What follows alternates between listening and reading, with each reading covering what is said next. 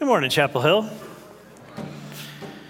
All right, it's time to get our Bibles out, open up our Bible apps, and if you do not have a Bible, you're going to need one to follow along in. If you don't have one, just put your hand up like this, and our ushers will come around and get you a Bible that you can use to follow along in. And I want to just draw some attention to that fact as we get our Bibles out, as we open up our Bible apps and start to dig into the Word again. In this series on prayer, we need to understand, acknowledge, affirm the fact that the Bible is our greatest ally. It's an incredible resource when it comes to our quest to bring more passion to our prayer life. And so never forget that prayer is not something that happens aside from, it's not in a different place as the Word of God. And so as we go through this series, remember that Bible is there to help you in your union with God. It is a tremendous resource for all of us. All right, last week we opened this new series by talking about our union with God. And this is, in my opinion, the most critical piece of the challenge to bring new passion to our prayer lives. If anything but our union with God is at the center of our efforts to pray, we're missing the mark, and it gets harder to advance at all. We just don't see it. It's a struggle. Now, in John 17, we looked at that last week. In John 17, Jesus prayed that we would be in him as he is in us. He prayed for a union between us and God, Father and Son. And remember that the Holy Spirit hadn't come yet when he prayed this prayer. That would be so close that the terms in him and him in us would be the only ones that would adequately describe that union between us and God. Jesus prayed that we would be one with God. That's a close union. That's not merely knowing stuff about God. That is us knowing God and God knowing us. And so last week we were faced with the intimidating command to pray without ceasing. And there was no way around this. Praying continually without ceasing is exactly what we're being instructed to do. This is to be ongoing, never ending. And how is that possible? Is that possible? Well, it's only possible if we remember that God is in us, and his desire is for us to be in him. And to that end, Jesus promised that he would be with us always. He would never leave us. Prayer has to be more than a once in a while when it's convenient, as it fits into my busy schedule kind of an activity. Prayer is the reality of an ongoing, never-ceasing union with our Father, with Jesus Christ. And in that union, there's communication happening between us and God, and there's also a continuous sharing of thoughts and emotions, our values, perspective, priorities. That's going on with God all the time, and that's far more than us simply saying something to God once in a while. This morning I want to talk for a bit on how we protect that union. How do we protect that union? Our union with God is meant to be uninterrupted. And one day soon, this will be much easier than it is now. God will be here with us, face to face, and that union will never again be challenged. But right now, in this temporary life, this union is challenged constantly. So let's step onto that battlefield more passionately and intentionally than we ever have. This is a battle that is worth fighting. This desire to maintain our union with God is not a new thing that we brilliant 21st century Westerners have discovered. This is something that's always existed, but sadly it's diminished over the years of our history. This is reclamation work now. This is redemptive work. Our prayer as we go through this message today ought to be that God restores in us the desire that he created us to have. This is part of our DNA. This desire for union with God was meant to be an eternal, ongoing, uninterrupted desire and experience. And so let me start us out here with an example of what that looks like. David was referred to as a man after God's heart. He had this desire to be in union with God. It was clear in so much that David did and wrote. But how comforting it is to know that he also wrestled with the challenge of maintaining this union, much like we do. He faced some of the same interruptions to this union that we face. So turn now to Psalm 16. Psalm 16. David had some good things to say about protecting this union, our union with God. There's a statement in here that I'll highlight, hoping that we all remember this and strive to do it. So here then is Psalm 16, and this is what David writes. Preserve me, O God, for in you I take refuge. I say to the Lord, you are my Lord. I have no good apart from you. It's quite a statement. As for the saints in the land, they are the excellent ones, in whom is all my delight. The sorrows of those who run after another god, shall multiply. Their drink offerings of blood I will not pour out or take their names on my lips. And I apologize, I'm not going to explain that verse this morning. It's confusing. The Lord is my chosen portion and my cup. You hold my lot. The lines have fallen for me in pleasant places. Indeed, I have a beautiful inheritance. I bless the Lord who gives me counsel. In the night also my heart instructs me. Now, note that he's highlighting here the without ceasing part of prayer. Okay, verse 8. I have set the Lord always before me. Because he is at my right hand, I shall not be shaken. Therefore my heart is glad, and my whole being rejoices. My flesh also dwells secure, for you will not abandon my soul to Sheol, or let your Holy One see corruption. You make known to me the path of life. In your presence there is fullness of joy. At your right hand are pleasures forevermore. Here's what I want us to give special attention to here. In verse 8, David says, I have set the Lord always before me. In his line of sight, always was God. This is a statement that I'm praying will be true of all of us. I pray that we'll all set God always before us. David had just stated that his union with God is being lived out both while he's awake and even while he's sleeping in the night. And in that reality, he states, God is fixed in his vision always. He is always before him.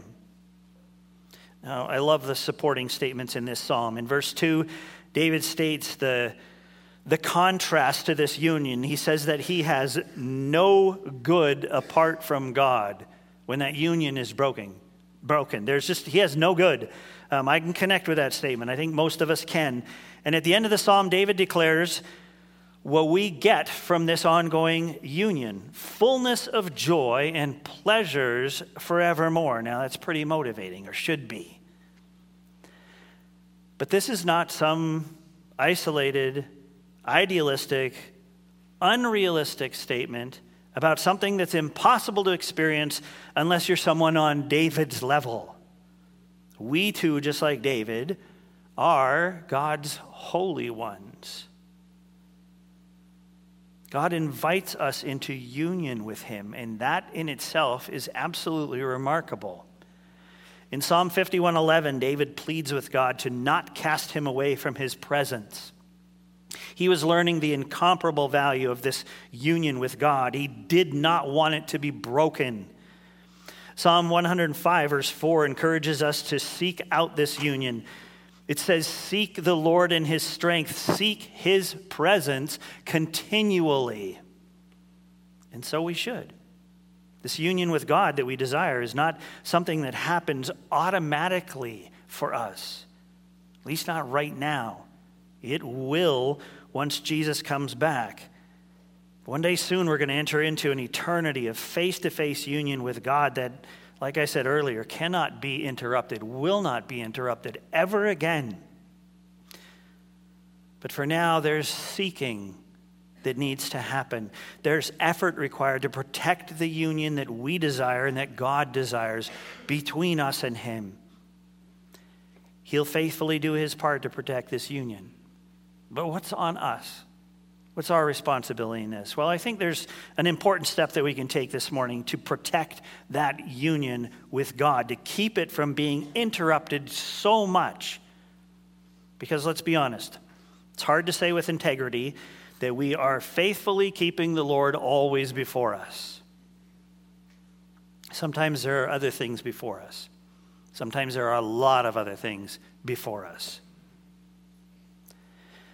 The step that we can take is to identify the interruptions. That's one of the steps that we can take. That's what we're going to focus on this morning.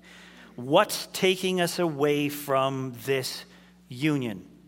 What's happening in our lives, or what do we allow to happen in our lives that disrupts the communication, the sharing, the continuous communion with God that we were created to enjoy? Can we identify it and maybe then do something about it? But let's make sure that we're clear on something here. This discipline is not intended to create guilt. Conviction, yes. Conviction is not a bad thing. Guilt, no. No shame either. We all fight this battle. And the battle looks unique for every one of us, but the battle is real and the cost is very, very high. But so is the reward. It's also very high. The Psalms that we looked at named some of those rewards, like fullness of joy and pleasures forevermore, and those sound pretty good and ought to be motivating for us.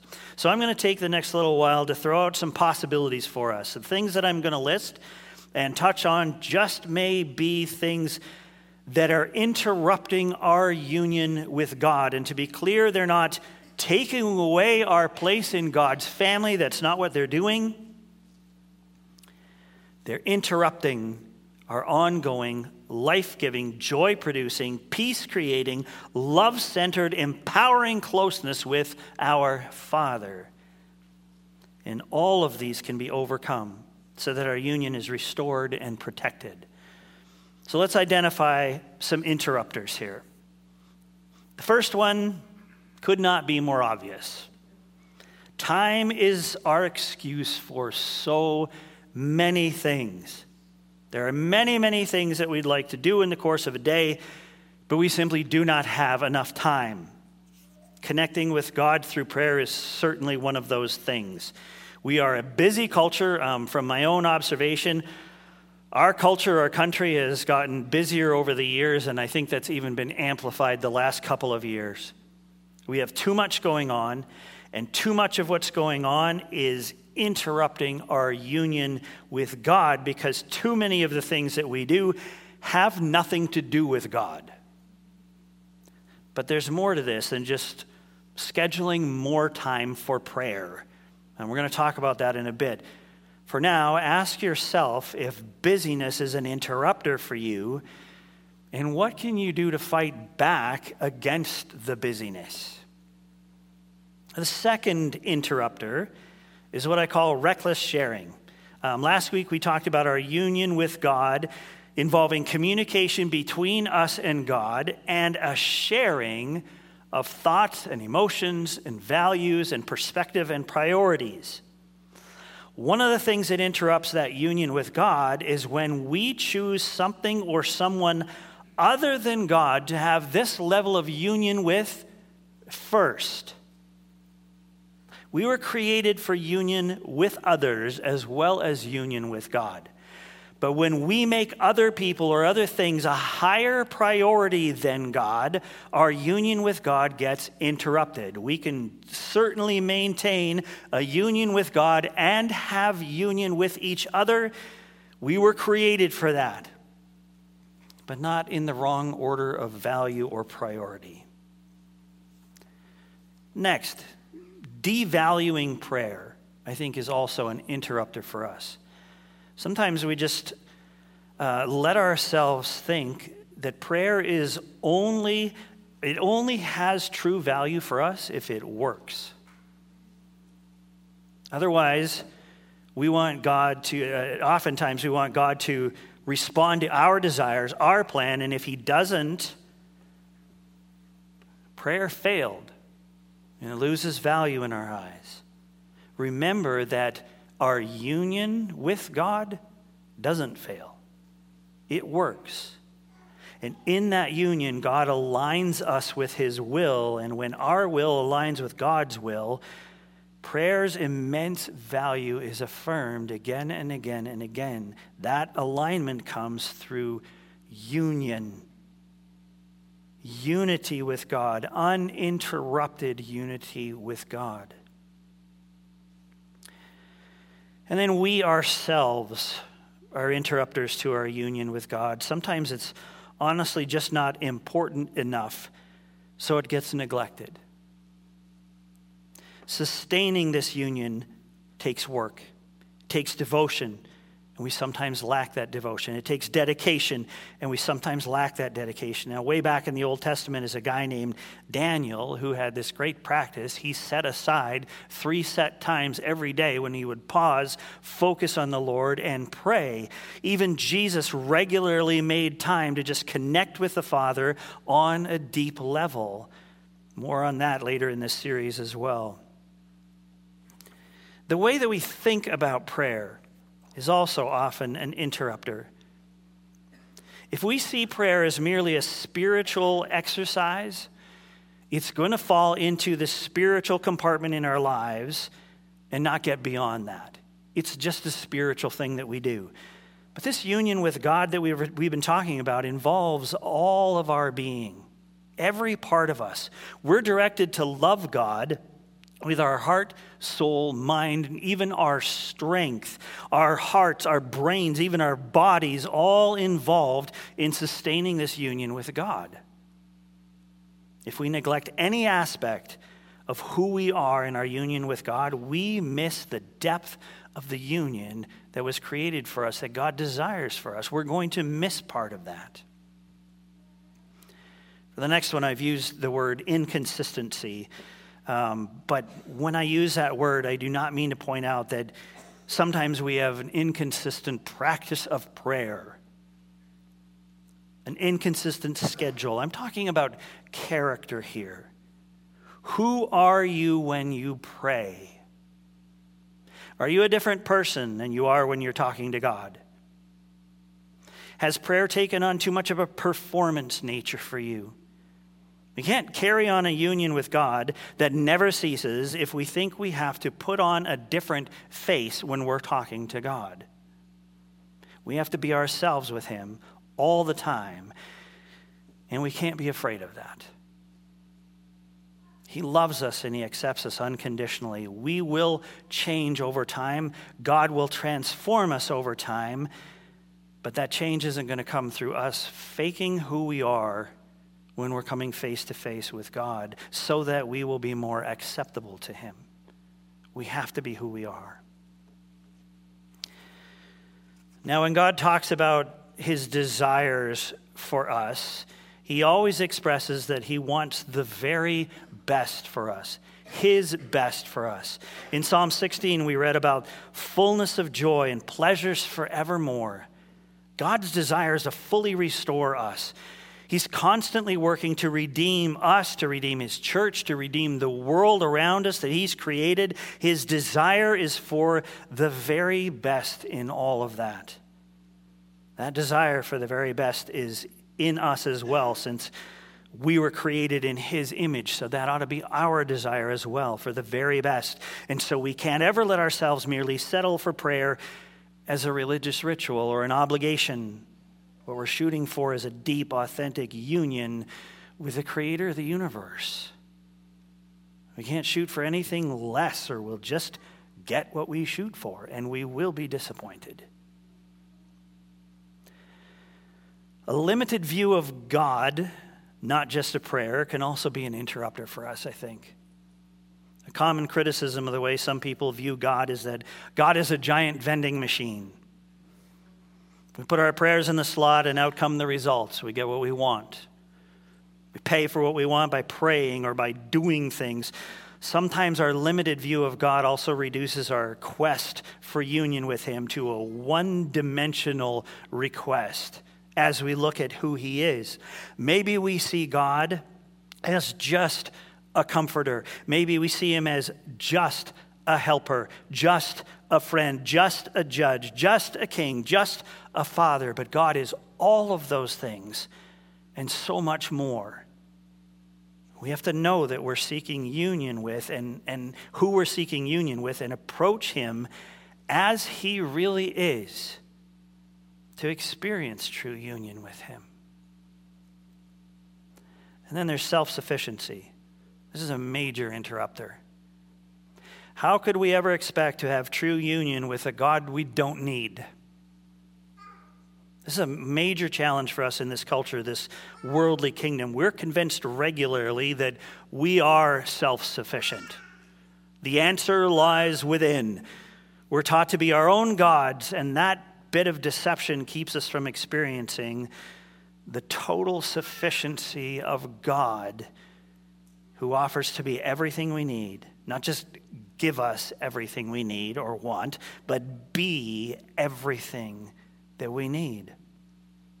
This is why Jesus invites us to die to ourselves daily. That death to self is necessary for our union with God. We have to break the self-sufficiency.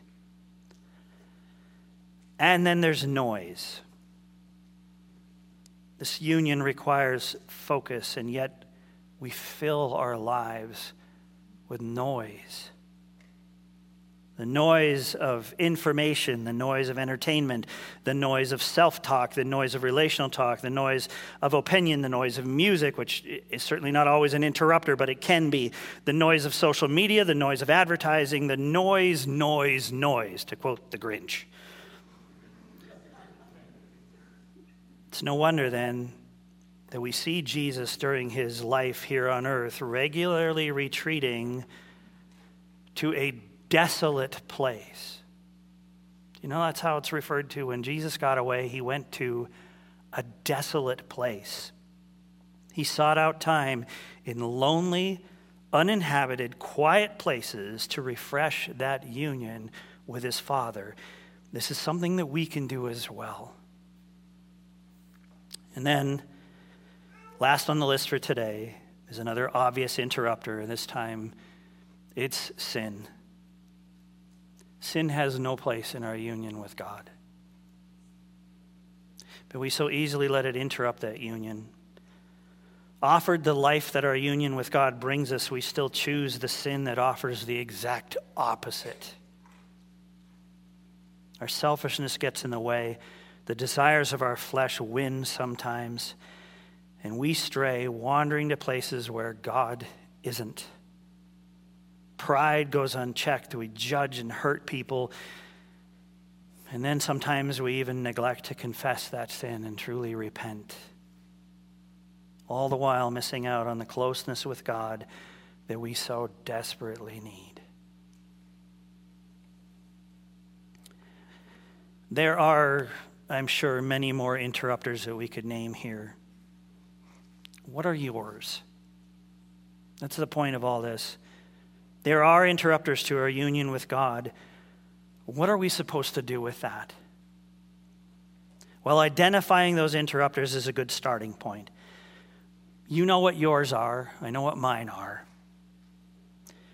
No more living in oblivion. No more deceiving ourselves into thinking that we don't have any interrupters.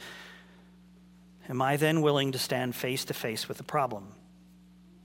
Am I willing to admit that it's my problem and own that problem and do something about that problem? See, apathy is a killer.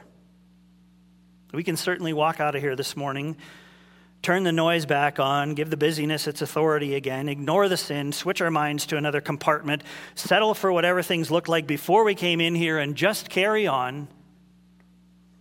That is an option. Or we can honestly identify and acknowledge whatever it is that's interrupting our union with God, with the one who loves us perfectly and holds our lives in his hands. But as I thought about and then wrote this message, I was definitely uncomfortable just leaving it at that. No, we shouldn't ignore this. But we also shouldn't just identify our interrupters and pat ourselves on the back for having completed the exercise. There has to be something more to this. And here's where I landed, looking for that something more. I landed on Hebrews 12, verses 1 and 2. These words came to mind as I was contemplating what else I can do to restore my union with my Father and with Jesus Christ. And this is what those verses say. Therefore, since we are surrounded by so great a cloud of witnesses, let us also lay aside every weight and sin which clings so closely, and let us run with endurance the race that is set before us, looking to Jesus, the founder and perfecter of our faith, who for the joy that was set before him endured the cross, despising the shame, and is seated at the right hand of the throne of God. I mentioned earlier that this quest for union with God is a battle. And I strongly believe this. I believe that the enemy wants to keep us apart from God. He doesn't want us to have that closeness. He's always working to separate the creation from its creator. These verses remind me that this is a race. This is a struggle. And they remind me that there are interrupters that I need to lay aside. That's what we've been working on this morning. But I also put an essential question in my head, and the question is this. Is it worth it? Is this worth it? More accurately, is he worth it? Is my union with God worth striving for? Is God worth striving for? I can acknowledge and identify the things that are weighing me down and interrupting my union with God, but doing something about those things requires me to be motivated. Is God himself motivation enough for me? Is he a good enough reason for me to fight for this union? I'm not asking if Christianity is a good enough reason for me to fight. I'm asking if God is a good enough reason. Is he my goal? Is he my prize? Is he my reward? Is he my reason, my motivation, my inspiration? Or is my quest to pray just a quest to do the right thing? Religion will never be enough of a reason for us to do the hard thing of casting off all distractions, all interrupters, and running the hard race. But God is reason enough. He's worth fighting for. The joy we find in his presence, the pleasures forevermore that come with being in him, the unconditional love, the depth of our worth, our identity, our security, all point to the fact that he is worth it. And so as we walk away from this time together today, let's declare with David that we will set the Lord always before us. Always. Knowing that he has the strength that we know, that we need. Knowing that he is the strength that we need, and he has the grace that we need as well. God is everything to us, and he is worth it. And in our love for him, let's seek out his presence every moment of every day, keeping the Lord always before us. Will you pray with me now?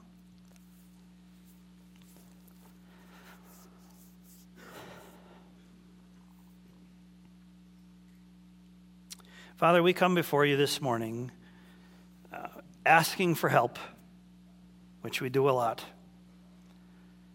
Asking, Lord, that what you do in our lives will draw us into a closer union with you, and not just closer, but a more consistent, all the time, never ceasing, ongoing union with you.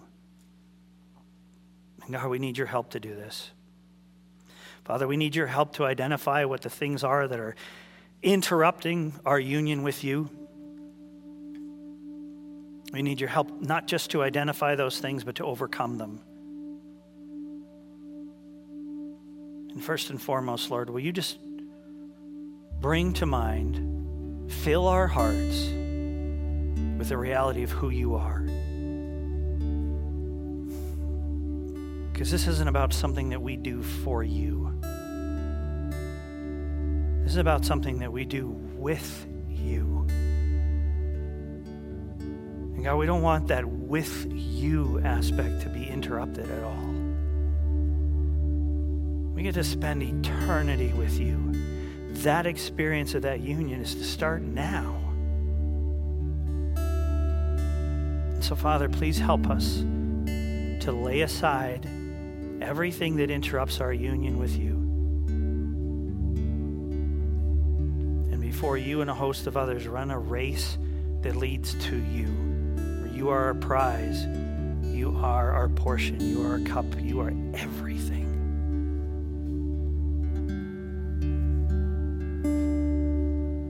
Redeem and restore us. Create in us fresh passion and the desire and ability to set you always before us.